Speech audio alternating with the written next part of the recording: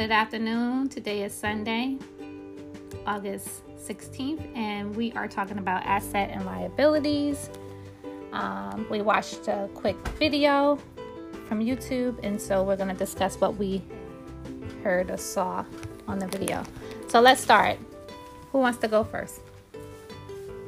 Thea? So an asset. What's an asset and what's a liability? Asset is when you gain money or keep your money, and a liability is where you take your money out of your pockets. Mm-hmm. And an asset is like, for example, a savings account. You're getting money or you're keeping your money. And for example, for a liability, you're buying stuff like a car.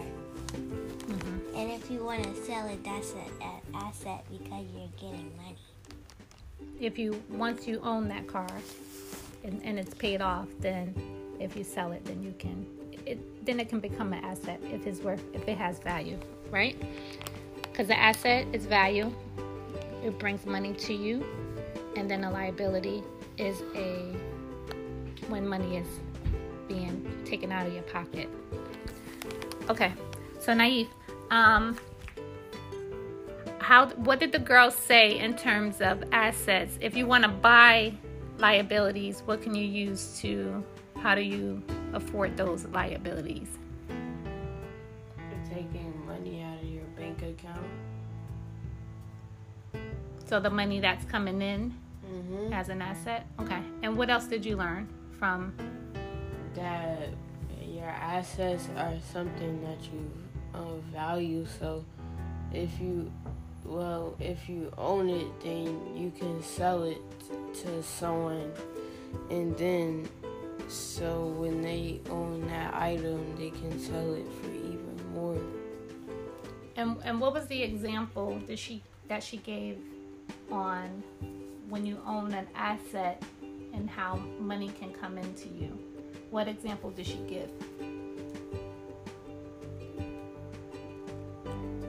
The example that she gave was like if you own a house and it's your house and you have to pay for like the bills and electricity and all of that stuff, you can sell your house. You can sell your house, but you can also have what that bring in money. If you have what? If you have people living in the house, what are they called? Guests. No, tenants. Tenant. And if they pay what? And what do tenants pay to live there? Their own money to live there. What is it called? What is that monthly bill called? Rent, yes. So they pay you rent, and then the money that they pay you, you can use towards your bills, such as the mortgage. And then if there's monies left over, then, you put that money aside in case of emergency or just, to build. But you want to have your renters paying most of your mortgage so that it'll be considered an asset because you have the money coming in to offset your bills. What was the bonus she talked about? What was the bonus?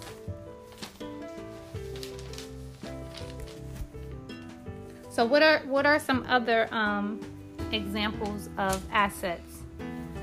So Sadia mentioned savings account. What were some other assets? What were on the asset side? Besides, you mentioned if you own a home, was there anything else that can be considered an asset? Your car. Your car only if what? You own it. You own it if it's paid for. You have something to say? Okay. So that's basically it. So if you have all of these assets, so say you have your home that's worth, say, $100,000, right? and then your liabilities equal $50,000.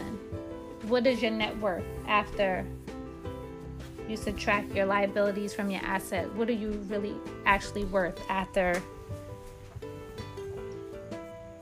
So if you have a home that's $100,000, your liabilities that are going out are $50,000.